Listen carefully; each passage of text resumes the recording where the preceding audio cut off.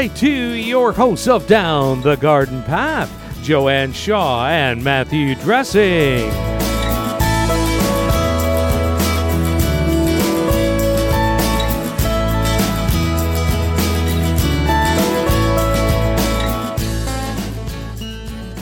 Hello, welcome to Down the Garden Path, where we discuss down-to-earth tips and advice while doing our best to help you seasonally manage your garden and landscape. I'm Joanne Shaw, owner of Down to Earth Landscape Design, and with me across Zoom is my co-host, Matthew Dressing. Hello, Matthew. Hello, Joanne, from way over here across Zoom, and good evening, everyone, and thank you for joining us. I'm Matthew Dressing, owner of Natural Affinity Garden Design.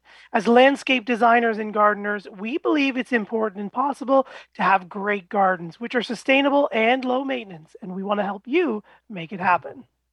That's right. And tonight we are excited. We are joined by Guy Rucola and his nursery, to talk all about his nursery, Blue Star Nursery, located in Windsor, Ontario. If you have a question for Guy or about why things happen in garden centers the way they do, we would love for you to join the conversation. Send us your questions to instudio101@gmail.com. So welcome to the show, Guy. Hi, Joanne. Hi, Matthew. Good to see you. How are you? Good to see you too. And your lovely wife is with you? Yeah. Yes. Hi, how are you? I'm Carmen. Hi, Carmen. Hi, Welcome Carmen. to the show. Thank you. So why don't we start off and you just give us a little bit. There's so much to talk about because Matt and I are both we've also worked with the independent garden centers. So we know the business a little bit, but we'd love to hear from you, and especially these pre-COVID, during COVID days. But why don't you start off by telling us a bit about your how you came to own Blue Star Nursery? Yeah, well, it all started in 1978 when my dad started it basically as a hobby. He was out looking for pears at the time and came across his property.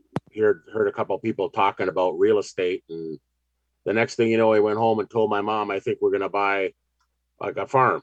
So yeah, 4 acres here, and from pears we ended up with a nursery. But yeah, he started to develop the land, and the little hobby became bigger and bigger. And then I started it after he passed in 1989, after I graduated from the University of Windsor in business and economics.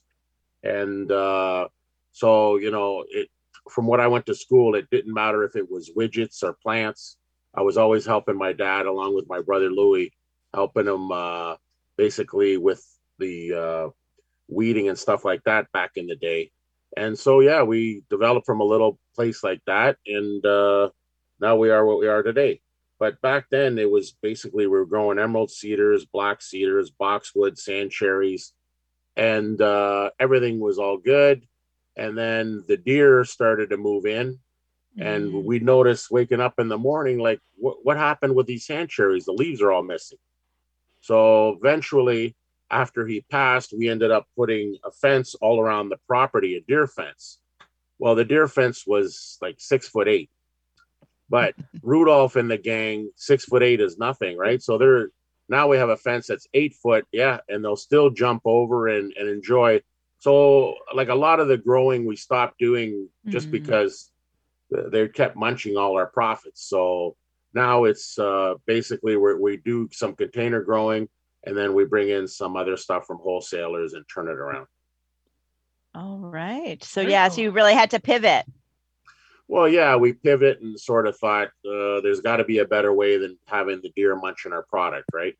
So, you know, going, like I said, it doesn't matter if it's a widget or a plant or a car, you know, you have to be able to do what you do and do it well. So we ended up, you know, after so many years, you figure out who you can get the best ornamental grasses from, who you can get the best shrubbery. So, you know, as you hit and miss some years, but we got it down pretty good. So we find the best suppliers we can for our needs. Okay. And you sell perennials, trees, and shrubs, right? Yeah. What we basically do is we have perennials, ornamental grasses, trees, shrubs, evergreens, topiaries, Japanese maples, vines, roses, The only thing we really don't get into it is bedding plants. We leave that to basically the big chains and the for like the Freshcos of the world, or I think you guys have Loblaws in your area. Yeah. But yeah, it's, the chain stores basically do the trick on those. So yeah, we can, concentrate on what we can, and that's how it's worked over the years. Okay. So, and you said you grow some, so you grow some of your own like containers, so maybe some of the perennials and things. Yeah, the perennials and ornamental grasses. We bring them in as plugs, and we grow them on, and eventually into 1 and 2 gallon containers. Okay. Yeah. So you have land for like the hoop houses and things? Yeah, we have 4 hoop houses that they're all cold storage. So, eventually in a couple of weeks, they'll get pruned down and they go dormant for the wintertime once we put them away, as we put the poly over the greenhouses for the winter. Oh, okay. Excellent. Very nice. So what does, just for our listeners, maybe, what does each season at Blue Star look like? So can you give us a quick, like a year at a glance kind of thing? What are the activities we go through? It's basically like going to a rock concert. It's it's having a setup, you have your show, and then you have your teardown. So basically in April, the new product starts to come in. If you come by here in the wintertime, all you're going to see is black landscape fabric all over the place. Everything is put away into the cold storage. Only the trees are gathered together, and there's straw put around them. So basically we're insulating them, because the difference between the trees we still have are containers. So you don't want them, above ground. They're going to freeze dry the roots. So you want them to have their hardiness that way. But everything else that's in the cold storage is fine. Once the trucks start to come, then the action starts. We're unloading trucks, we're setting up displays, we're setting up in the cold storage that we use for retail purposes. All the racks are put up and everything's cleaned out. The plants, like for example, in by the first week of November, we start to prune whatever stock is left. We start to prune all that. We weed it. We fertilize it with Nutricoat Triple 14, which is a slow release fertilizer. Now it's not going to release in the wintertime. It's all temperature driven. So once it gets put away, it's not going to release till next April once the temperature starts to rise. So all the nursery stock that's left over, in the fall is all nicely put away, inventoried, and then it comes back out in April with the new stock that arrives. But as the new stock arrives, you start to put it all out, and then all the signs come out, and it takes a while. It's actually the setup is a lot longer than the teardown, just because there's, I would say maybe of the stock in the springtime, there's probably only about a quarter left now, as you continue to order through the season. But in the springtime, it's there's one truck after another. It gets to be overwhelming, right? So, yeah. But it's a tedious operation, but it's I'm sure every garden center does the same thing. It's always that time of year when April comes around. It's like when the bears wake up from the hibernation. Yeah, you got to get going. Yeah, you hit the ground running. That's right.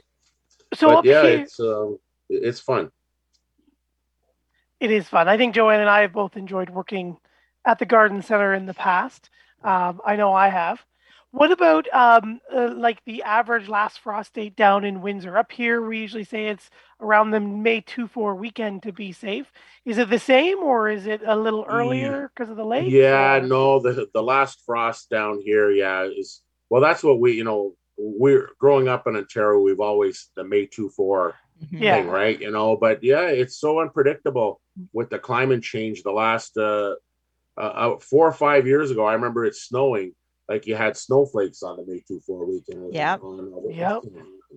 Because you still have the customers who think, after the long weekend in May, is it still safe to plant? Did we miss the growing season for this year?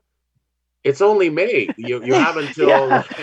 like October. I Even like know. today, they're always asking you.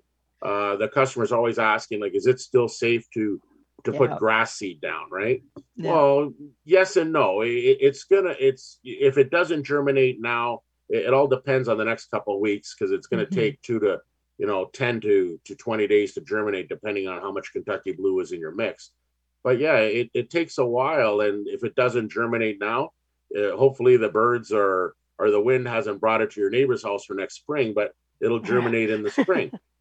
So it's a hit and miss that way, but yeah, it's every year the May 24. I think that's more or less maybe for customers who are into buying baskets, hanging baskets, and bedding plants. Does it matter if a spirea gets frost? No. So does it matter if a hydrangea actually a little bit more, just because they're more delicate, right? They're more tender. But yeah, the majority of like the stuff we carry, it's more or less we protect them with frost blankets just so they look nice for customers, as opposed to they get the frostbite and then they come and say, why does the plant look like this in May? Yeah. Yeah. And that's not good for sales, but yeah. Yeah, for sure. That is. We're going to say something? I was just going to say about plants and the perennial plant material that you sell. Do you warranty your plants at your garden center? Yeah, there's different warranties that garden centers do down here. Some still do the 1 year kind of thing, and then if it's on sale, there's no warranty and whatever, like clearance sales now, right? Like right now we have 20 to 50% off all remaining plant material in stock. And then, we've went to the way where there's 2 or 3 other garden centers in Windsor too, where we're warrantying now till November 1st. And why is that? It's a couple factors have driven us down that route. Climate change is probably the most concerning for us. Back in the day, I remember, being 57 years old, we always used to say that the first snow that fell in October or actually in November would be the last snow to melt in April, because your snowpack would just have layer on top of layer.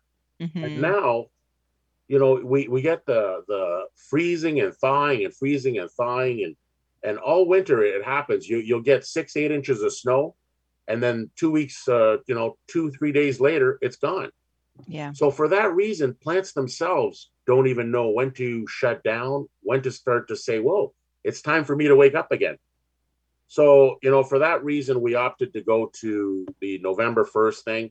And also, I find people are taking more care of their plants when it's something like that, as opposed to, they're always, they'll come and say, well, if the plant is not looking that well, of course, a plant is not like us. In the summertime, when it's 85 degrees or 95 degrees in the scorching heat, you're like to take a little iced tea and a little drink.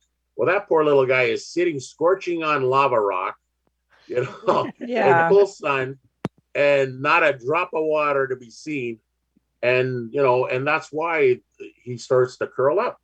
But I find people now are more in tune with especially the last couple of years, where they've had more time to stay home and actually look and enjoy their garden. There's a lot of new people that we haven't seen come and are very inquisitive about, I've never done this before. That's great.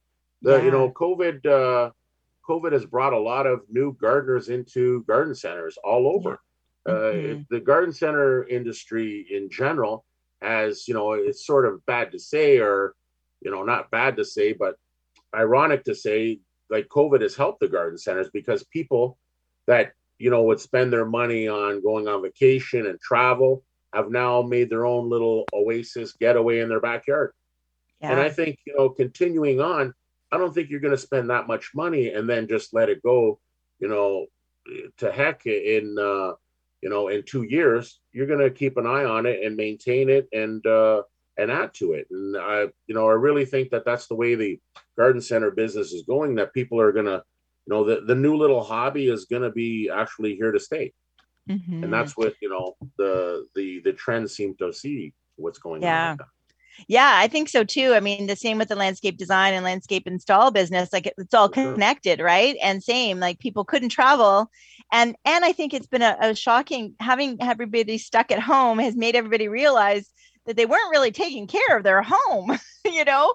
And so all of a sudden they looked around and went, oh my gosh, like I need a backyard and I need a front yard and I need, you know, and you're right. They did, if they installed, you know, a new patio or new walkways and stuff, and invested in garden space, then yeah, I think it's going to make them really, I think they've gotten joy and, you know, their money's worth out of it when they see the end result. And then now it's going to make them pay more attention in the future. So I think For that's sure. a big one. I think it's, you know, in the beginning, we thought this was just like, oh, something new, something of a hobby. But actually now I think we've, you know, come into the sense where these people have actually become gardeners. Mhm. And you know, and the pandemic has brought that on. And and long-term gardeners, not you know, year or two and then let's go, let's try something else, right? Yeah. But for sure. it's been very challenging in that way, you know, to find where things are going and if it's going to be long term or not, right? So I Mhm. guess we'll have to see. But that's that's what we think. Yeah. Now you mentioned you don't do bedding plants like annuals. Do you? I forgot to ask about herbs and vegetables. Do you do that? No, we used to do vegetables, but herbs very few. You know, just the Okay. basil, rosemary, the kind of herbs that you know, the run of the mill, let's say, Yeah. kind of herbs, the basics. But yeah, Okay. no, and getting into, you know, heavy duty, you know, no, what I did notice though, or what we have noticed is like people getting into a lot more fruit trees and small Ah. fruits. Yeah. You know, like I said, the new gardener, the COVID gardener, let's call them, have you know, have a craze now for blueberries, strawberries, raspberries, any of the small fruits, let alone fruit trees. A lot of people with all the chemicals and, you know, people being scared of this and that, they're growing their own, let's say, crops in their backyard. And Mhm. you know, for that reason now we've started to bring in some specialty trees, fruit trees, and which like one of them is called the fruit tree salad, you know, and Yep. yeah, that has apples, pears, cherries, and plums on the same tree. I know that is just incredible. Matt's mentioned It's this awesome. before. I mean, I think it was called you called it fruit cocktail, Matt, I think.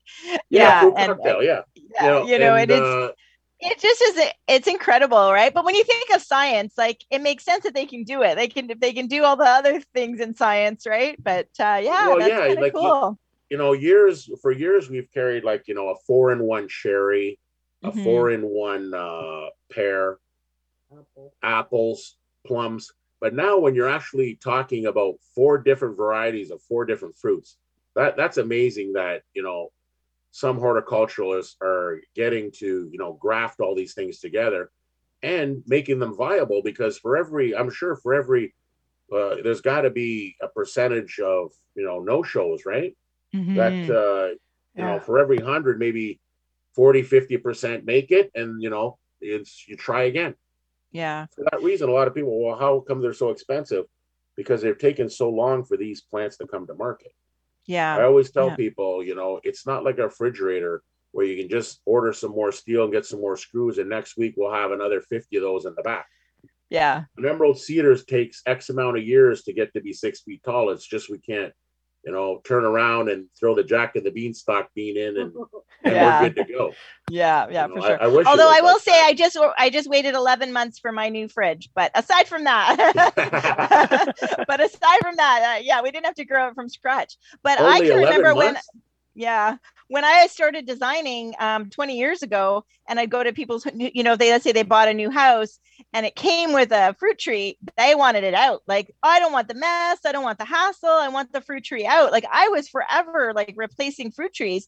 And the last 2 years, it's been like, oh my gosh, you know, how many fruit trees can we fit back here? So it's like, yeah, it's complete. I totally agree. I see it. I mean, same with vegetables. I know you don't sell vegetables, but also a huge growing their own food. I don't see that trend stopping anytime soon. So from the berries right through to the vegetables to the fruit trees. Everyone wants to have their own hands into the meals that they're making and the food that they're eating. I think they're dissatisfied with so many years of being lied to by producers and people. Everyone is scared of all the chemicals that are being used, and no one can blame that. That's an industry. That's a whole nother argument there. But for sure. So if you grew it, it's got to be good. That's the hearsay that everyone says, right? For sure. It's like you said, I think that's a growing industry that people are going to try to grow their own stuff if they can produce it. It's trial and error. Sometimes there'll be a fungus on their apples or something, and but of every 50 apples, if they can eat 10 or 20, that's all great. Yeah. Yes, exactly. Very cool.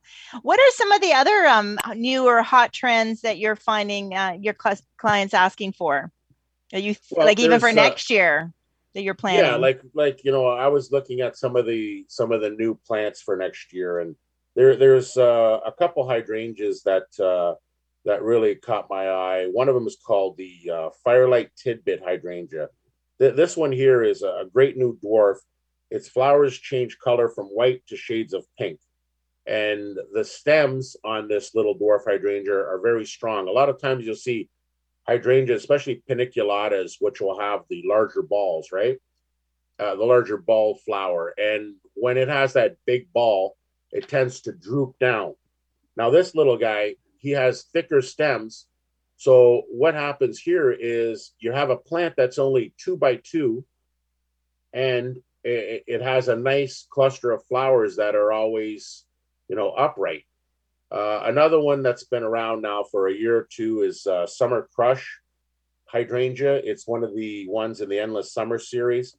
And that one has like a intense raspberry red flowers. It's very compact. But the nice thing about that hydrangea being in the Endless Summer series, it's a repeat bloomer.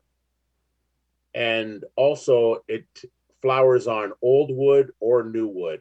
Okay. So you'll have the customers who will say, well, do I prune this back in the fall or do I leave it?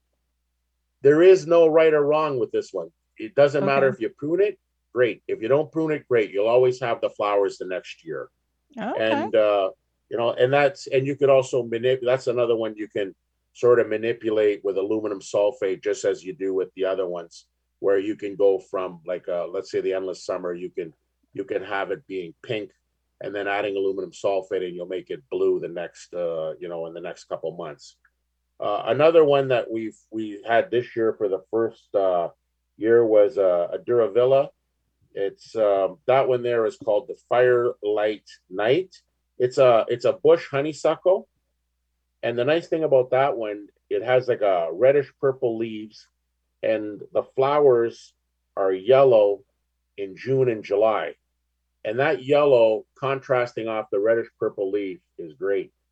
It's a really nice effect, and not too many plants have yellow flowers, and then having yellow flowers on purple foliage. Yeah. You hardly see that. You'll always see that on a green foliage. And the nice thing about that, it's a native shrub, and also it's a great pollinator plant. So if you like to attract butterflies and honeybees to your yard, fantastic plant. And it's low light as well, right? Pardon me? Low light. Yeah, it's low light, and it's not it can be partial shade to full shade, and that's a great feature for people who want to put it underneath some shade trees or have a shady garden, probably on the either north side of their house or the east side, where they're only going to get sun very early in the morning up until 1 o'clock. Okay. Another favorite that we found that has made a comeback that people love is the Brandywine maple, Acer rubrum, which is a red maple. The nice thing about this maple, which a lot of people have always frowned, even though we live in Canada, they've always frowned upon their maples being gutter clutters, where all the keys end up in your gutter and the water ends up in your house. This variety is a seedless male variety, so there's you don't get the winged seeds flying and clogging up your gutters. The nice thing being a rubrum, which is a red maple, is you'll get that green foliage turning to a blazy orange, and then finally scarlet to purple in the fall. Like they're just finished starting to drop their leaves now. But it's if you want a low maintenance tree, a maple, it'll get to be about 30 to 35 feet tall. So it's not like an autumn blaze kind of thing where it gets to be 50 feet. But it's a great tree for the front yard on properties that are not huge. But yeah, those are, 3 or 4 examples of things that are coming up on the docket for next year. Excellent. And Matt, do we have some questions for our listeners? We did have one question. And I just kind of switched it there. We had Dan has written in saying hello and wondering how, Guy, did you come up with the name, or did the name come up for Blue Star Nursery? Thanks for Dan. We used to, at one time, we used to grow Blue Star junipers. So, yep. Yeah, me and my brother thought, well, like I said, early on when my dad started the business, we were called Malden Road Nursery, the street we're on. So once he passed, we sort of thought we have to, and our colors were white and green, which is very, horticultural kind of thing. So we thought, every other truck out there is white and green. And so we thought, well, if you, let's go with Blue Star Nursery because of the blue stars. We got rid of the green. So now we all have blue shirts all the time and blue hats. But our blue is mixed in with yellow. So if you yellow and blue, if you mix them together, what do you get? You get green.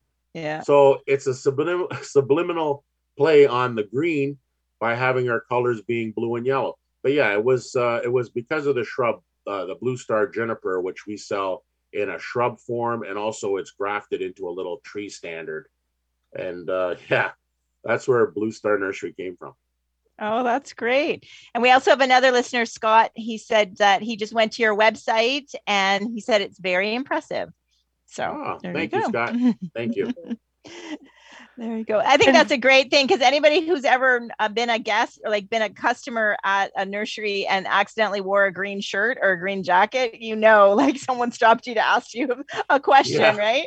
Yeah. How much are those sand cherries? Yeah, exactly. And you're like, I don't know how many times I'm sorry. I don't work here. Yeah. With the royal blue shirts, they stand out. That's right. So we've reached the bottom of the hour.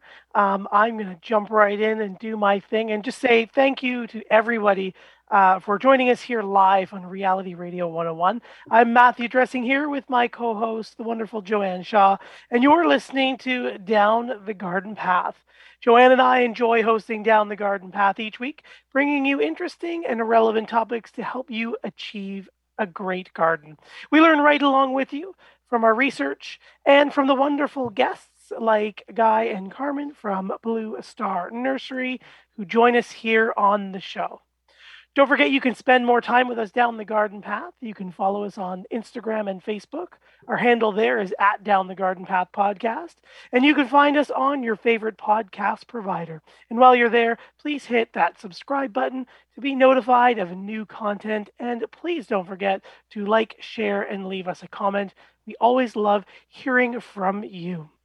You can also write us here when we're off the air at In Studio 101. You can also send our wonderful guests this evening some questions, again, at instudio101@gmail.com. And you can find us offline as well.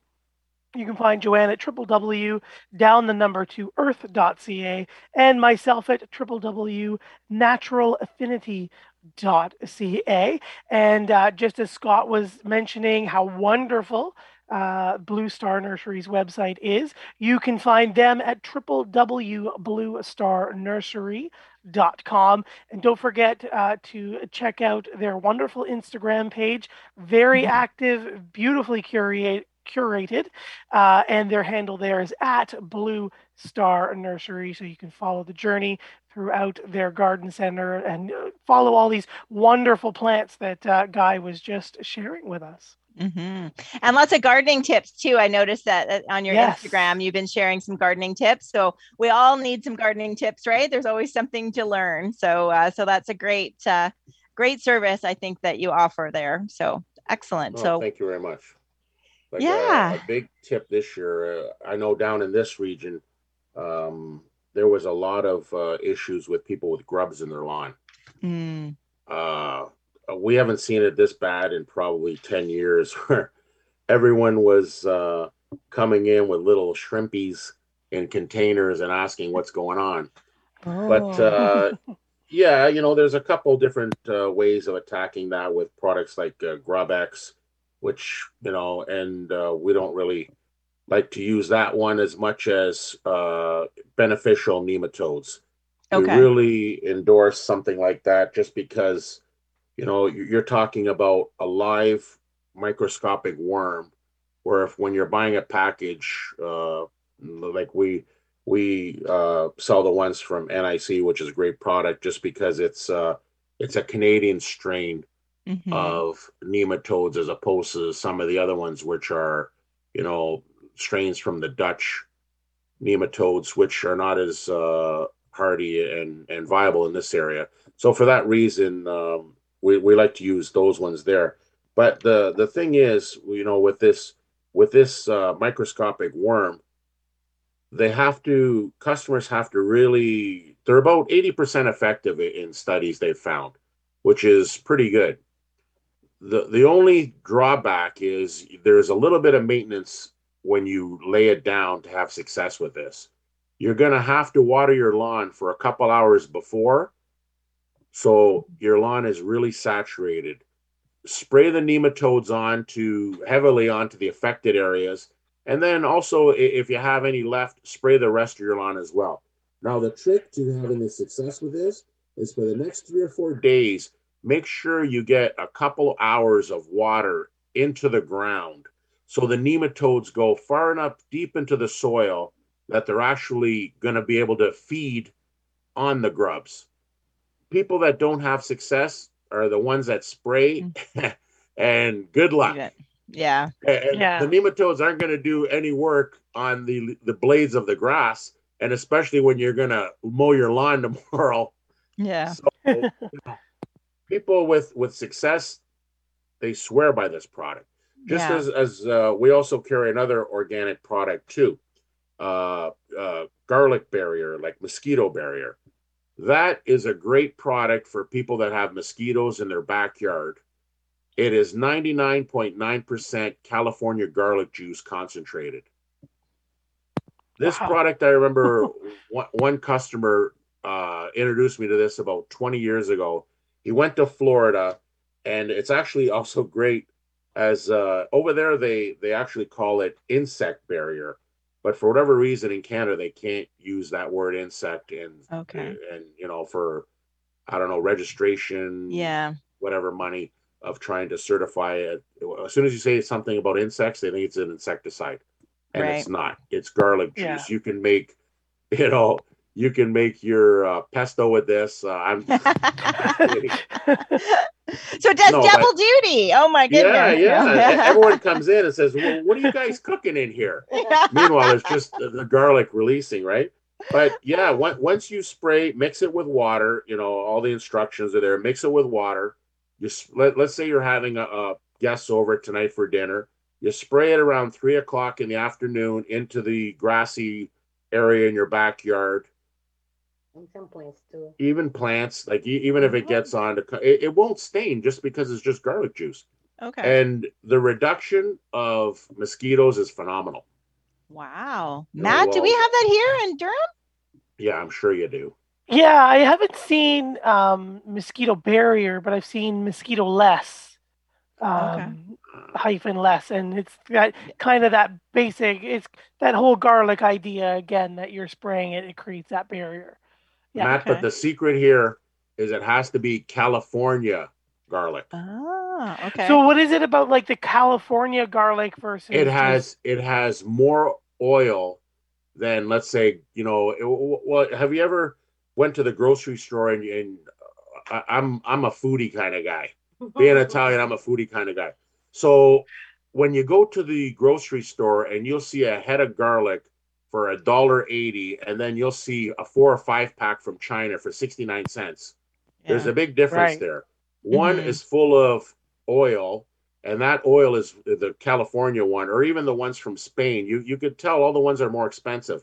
But if when you're buying the 4 pack for 69 cents, if you use a little garlic press, you'll hardly get a drop of oil coming out of it.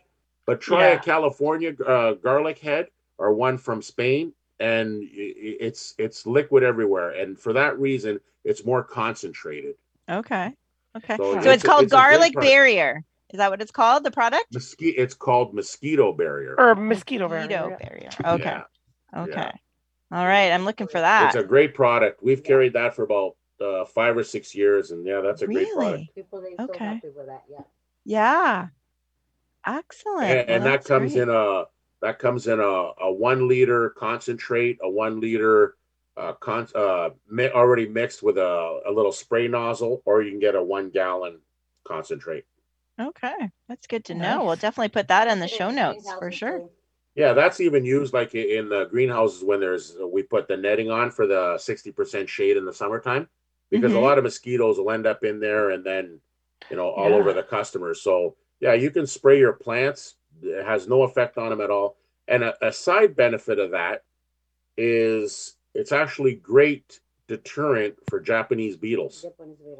Okay, I was going to ask you, so if you've had an issue, if in your area I've had issues with grubs, then you definitely have issues also with Japanese beetles. And it's amazing, isn't it, the people that don't know this, that they're the same thing. Yeah, there's a tie. They think, oh, really? It's this copper little bug that's one of them. That's right. But the garlic works, eh? Yeah, it's a deterrent. Now, the thing is, like I said, after an hour you spray it, humans themselves, we cannot smell the garlic on the plant, but insects like mosquitoes and beetles in this case, their sense of smell is 100 times more than ours. So they can still smell that, California garlic odor. And that's the beauty of it. And that will last until a major rainstorm, and then you're going to have to reapply it, obviously. Yeah, for sure. But these days with climate change, we're not getting that much rain. So some of that stuff, right? Every year it's feast or famine, right? It's for example, this year, for over a month, you didn't see a drop of rain. And then for 2 weeks, it doesn't stop raining. It's, it goes from one extreme to the other. And, and we've seen that in, just the ever-changing, unpredictable climate that we've had in the last, let's say 10 years. You got the more heat, hot summers. So now even, the variety of plants that you have to bring in have to be more drought tolerant, have to have more tolerant to extreme heat. And then vice versa also, where they have to be able to handle, the colder winter that we get when we get the polar vortex that every year has now come up. That's the new term in the last 3 or 4 years. The polar vortex is in the forecast. So look out. So that's okay, because we go inside and stay warm around the fireplace. But your poor little, Japanese maple is in your front yard, fending for itself, not be able to get a coat. So that is another, changing environment that we have to deal with, and try to educate people and say, well, sometimes if you're in an area, you're going to have to burlap this plant to try to save it. Well, I've planted this the last 3 or 4 years, but things change, and try to protect it, especially if you live near water or an open area. In a subdivision where you have the 6-foot fence between you and your neighbor, it's not really a big issue. but in open areas it is, and you have to protect your plants. Mm-hmm. And even like the last year or so, you'll have people saying, well, I don't know what's going on because my sprinklers are on every night. Well, that's great. Your sprinklers are on for your grass, but for that hydrangea standard, which you bought in a 7 or 10 gallon pot, the feeding roots are a foot down, and that little 20 minutes little split of rain that it's getting from your little Rainbird sprinkler system is not doing anything. And you got to educate them on that, saying, well, a sprinkler system is more for your lawn. Yeah, you have to monitor, and then I have a awning over. Well, that's even worse. Yeah. Or I planted it close to the house underneath the soffits. Yeah, close to the house where it doesn't get any rain. Yeah, on the south side in Lava Rock. And I always tell people, take off your socks and walk on that Lava Rock at 3:00 in the afternoon and see how you feel. How's that little Japanese garden juniper gonna get roasted on the bottom there? Yeah, definitely. That's a thing. Like when we ask people, like, almost, are you going to be using mulch or stone for your plants? And the people that are using mulch is great. Mm-hmm. It's the most beneficial thing you can do. It keeps the plant hydrated. It keeps the plant cool in the summertime. In the wintertime, it insulates the plant. But when you're using stones, it's such an inert, cold product. It'll heat up in the sun, and it does absolutely nothing for the plants in the wintertime. So, people get a lot more success when they're planting in a natural environment like mulch, which is a forest byproduct, as opposed to how many plants really like to grow in stone, other than succulents. Yeah. When you're putting a shrub in there or a flowering plant, it's going to, not do as well, especially in conditions where it's on a southern exposure. Mm-hmm.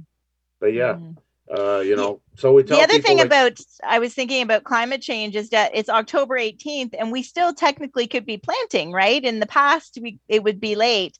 And I know Helen has asked about, she says a generic question. I have some free time now in the fall. Can I still grow anything in my yard regarding shrubs, etc.? And we still could plant shrubs, right? Oh, for sure, Helen. You can plant shrubs up until the ground freezes. Mm-hmm. And, the way things are looking these days, that don't happen into November. Mm-hmm. And, we always say if you're looking about transplanting, if you have plants in your backyard or whatever, like, wait until the first or second frost, and then you're safe to move it. That might not happen until the mid-November.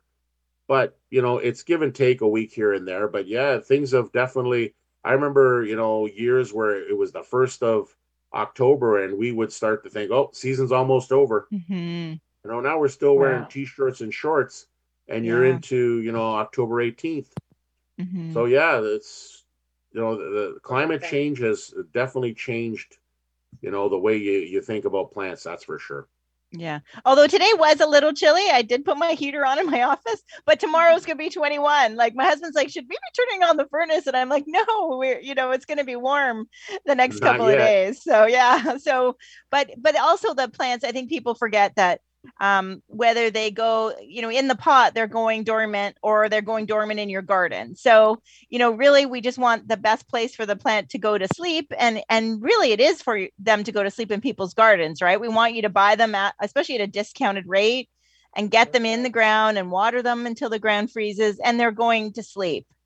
For sure. And then they'll wake up, happy. If you can pick up some plants at your local garden center, it's a great time to do it. You're really saving, and from what I see, you're really going to really save for next spring. I think a lot of plants will, unfortunately go up in price just because of what COVID has done, where so many new gardeners, they've basically used up a lot of inventory that growers have had that were not going to be, for sale for a year or two. And now they're having to, like, a lot of plants are going to be more expensive and undersized, what they Yes. normally would, just because they weren't supposed to be for sale probably till 2023 or Yeah. 2024. So they're going to have to, put them onto the market, and you're going to have smaller Japanese maple than you would have normally had, and being a little bit more money, just because that's the way the market, it goes. But yeah, if you can pick up there's great deals to be had everywhere on, plants that garden centers are trying to not have to put away for the fall, put them to bed kind of thing.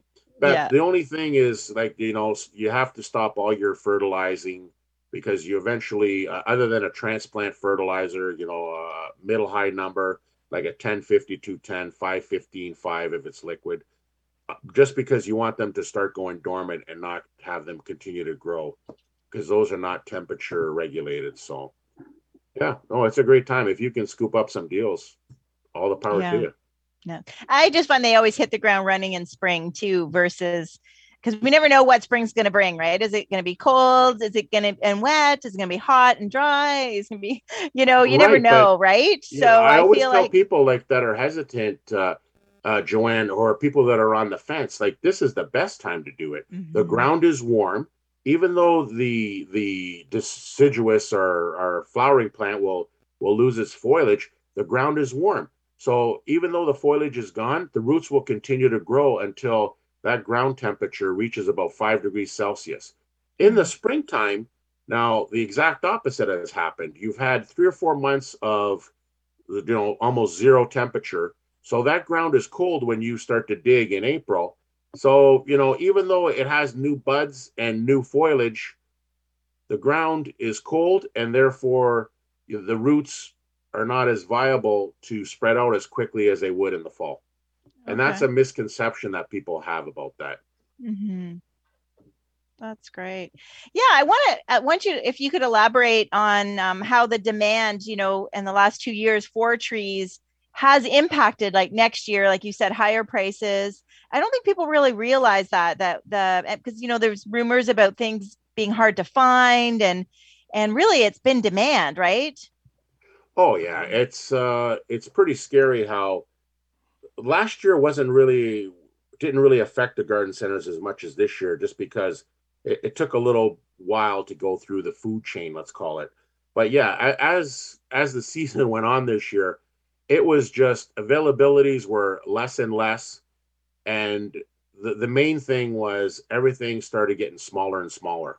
You'd be bringing in or trying to sell a 2-gallon plant that had just been shifted in from a 1-gallon into a 2-gallon pot. And that's tough to convince the customer, to spend $29.99 on this, one plus. Thing. Yeah. 1 plus. It's now a 2-gallon plant. Mm-hmm. So, in that regard, it's been really hard. Even in the hard goods in the garden center business, with things like landscape fabrics, most of them are all produced. They used to be produced in the States. They're all produced now in China.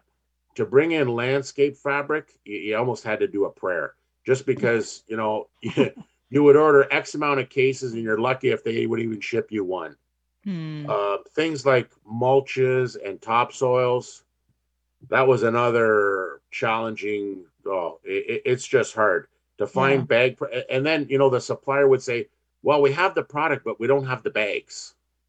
Yeah, that did happen. Yeah. So okay, so Canada Red mulch or whatever kind of mulch, where are the bags? No. Obviously, they're not being produced in this country. Yeah. So they're on some cargo ship in the Suez Canal, and we're waiting for them. Yeah. So yeah, it's and we're all over the salespeople, and customers are all over us. And as the salespeople say, well, we'll get you a truck in by Tuesday. So when the customers come in and Tuesday rolls around, someone has egg on their face, and it's us. Yeah. So yeah, it has been so challenging like that, and to the point where we don't even know what to say anymore. Yeah, it's just hard to get product.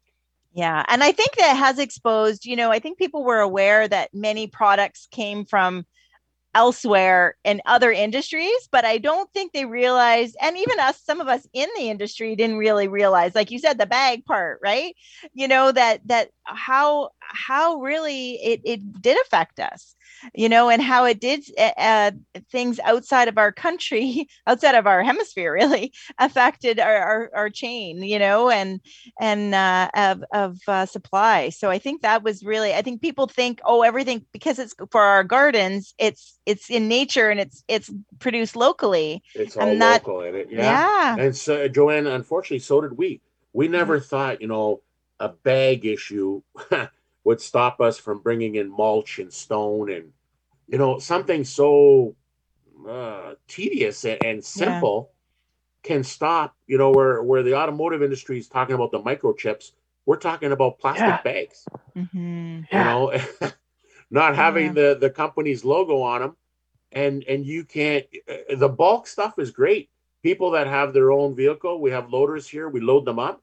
But unfortunately, a lot of people don't have trucks or trailers or even want to have, topsoil or mulch dumped in their driveway and have to deal with it. Yeah. It's such a convenient thing to have bags, but if you can't have the product in the bag, there's no value in it. Wow. So you offer that service? You have you sell bulk products at your Yes, we carry 4 different kinds of bulk mulches here, and then topsoil, number 1 grade topsoil, and composted soil as well. Oh, okay. So that's something that, and we also deliver that product as well. Oh, okay, good delivery. You might have to go to like Bag Your Own or something, but then again, you got to find bags, right? Well, yeah, but that's the thing. Like, you try to have bags for people just so you don't want people going in the back and bagging your own. But it's that's very tedious, and for insurance purposes, a lot of people frown upon that. Yes, yes, someone I can see that. Someone cuts their hand with a shovel bagging their topsoil. Yeah. But I think so. Well, right now we every 2 days we have a tractor trailer coming in with 24 skids at a time of product for next spring. So we're stocking up. So this way, if this happens, that no bags show up during the winter, we're set for a little while. But I'm sure every garden center is sort of like, we've played this little game now for 2 years where we've been told one thing and we don't get anything. So now we're stocking up product now. Yeah. So would you say that's been your biggest challenge over the last year and a half with COVID? Yeah, that's having to, logistics has been the biggest thing. Having product come in and on time has been very difficult. And I don't see really that changing until we have to start producing some of these things back in our own country. Yeah, yes. Definitely. Yeah. Yeah. And for the winter, are you still open in the winter, or do you kind of close down? No, by the middle of November, we start to phase it out. And then the middle of March, we're back in full swing. So, so you don't do Christmas and greens and all of that stuff. Yeah. And, you take a little time to reset the batteries and we go again. Good. So you don't do the Christmas stuff. You don't do trees. No, we used to do it. And we sort of now have totally gotten away from that. But, okay. That's good. Yeah. That's good. Well, it's good that you get to have a bit of a break. But there's always work behind the scenes, right? I'm sure you're going to be ordering product and sourcing all that stuff trees, is happening all of now, that stuff. Yeah, for sure. Yeah. And you're working on your inventories and your pricing, and the work behind the scene continues on. But it's difficult sometimes, even with some of the legislation out there where they're trying to, a lot of products are getting to be banned, especially in insecticides, where people, it's frustrating when people come in and they're showing you, for example, a euonymus plant that has, scale all over it. And, they're saying, well, my plant has dandruff, and well, it's not dandruff, it's an insect. And, and what are you supposed to sell them? back in the day when, there was a lot of insecticides that were frowned upon. But even things like chelated iron, we were really surprised last year. Yes. There was a Canadian company called Plant Prod that made a product called chelated iron. And that product was the best thing for people that had problems with magnolias, let's say, that were yellowing. Yes. Or, weeping carriganus. That's a great example. Weeping peas. Mhm. They'll just because they are from the legume family, the pea family, they're starving for the nitrogen. They need the iron. So in the summertime, you'd give them a shot of chelated iron, and it would green up the plant. Even that product's been taken off, which is just basically ground up iron. It's Wow. where does it stop? Now they're talking about malathion basically being phased out in the next year or two. And going back, it's frustrating to tell people like, how can, what can I do to help my plant? Bagworms is another big thing. That was a big thing down here. I don't know if it was where you guys are at, in the cedars, right? It's like, oh, my cedars has all these seed pods. Well, yeah, those are in seed pods. They're bagworms. That was another big issue this year, along with the grubs. That it's disheartening when we used to offer and just say, "Oh, no problem. Here it is. This is what you need." It was almost like a doctor giving a prescription. Yeah. They come in, you fill out the prescription, they go home, spray their plant, and it's all good. They come back the next week and say, "You know what? You're right. That really helped my plant." And now we can't do that, and that's hard. Wow. Yeah, that's interesting about the chelated iron. That is very interesting. Yeah, we were surprised when we had it on order, and they said, "Well, we can't ship it anymore." It's for sale in Quebec and Manitoba, but in Ontario, it's been deregulated. So I don't know what's going on there. Yeah, that one broke my heart too, because chelated iron was such a great product, right? It's a fantastic product. It's a fantastic product. That one broke my heart to go. And just as you were saying with the malathion now leaving, I also just read an article maybe 2 or 3 weeks ago. I guess Monsanto now, with all the trouble they've been getting in with the glyphosates, Roundup is no longer going to be available to homeowners shortly. They're going to phase that over the next couple of years and remove it from the market. I remember Roundup, you could buy it in a concentrated form. Now they're all ready to use because people would put, a gallon of Roundup to 2 ounces of water and spray, and spray everything. So now basically we're gonna make the concoction for you, and this is what you're gonna have to do. Yeah. Wow. Like we say, time just flies by. Thank you to everyone who wrote in some questions for Guy and Cameron to ask. If you were just caught us in the end of the show, we had Guy and Carmen from Blue Star Nursery. So definitely check this out on your favorite podcast to catch up on all the wonderful information that you gave us this evening. For those who wrote questions, we will definitely write you back and let you know. Just as we head out, don't forget to check out Guy and Cameron at www.bluestarnursery.com and their wonderful Instagram. Is it Megan, your daughter Megan, who runs your Instagram? Amanda, my apologies, Amanda, if you're listening to the show. A wonderful job. Take a look there at Blue Sky Nursery on Instagram. Blue Star, wrong, Blue Star. A long day, I apologize. Matthew, you've been getting into that malathion, haven't you? Yeah. I got my bottle right here. Well, thank you for the insight too. I think that we were excited to speak to an independent garden center and just to give us the insight of what it's been like the last 2 years, and we really appreciate that you've given us all these insights. Oh, our pleasure. It was great talking to you, Joanne. Great talking to Matthew. Thank you so much for having us on. Thank you, Thanks, Carmen. Though, but guys. you were feeding him content. We saw that. You Oh, yeah. You were feeding him content. Thanks, guys. Thank you. Have a good evening.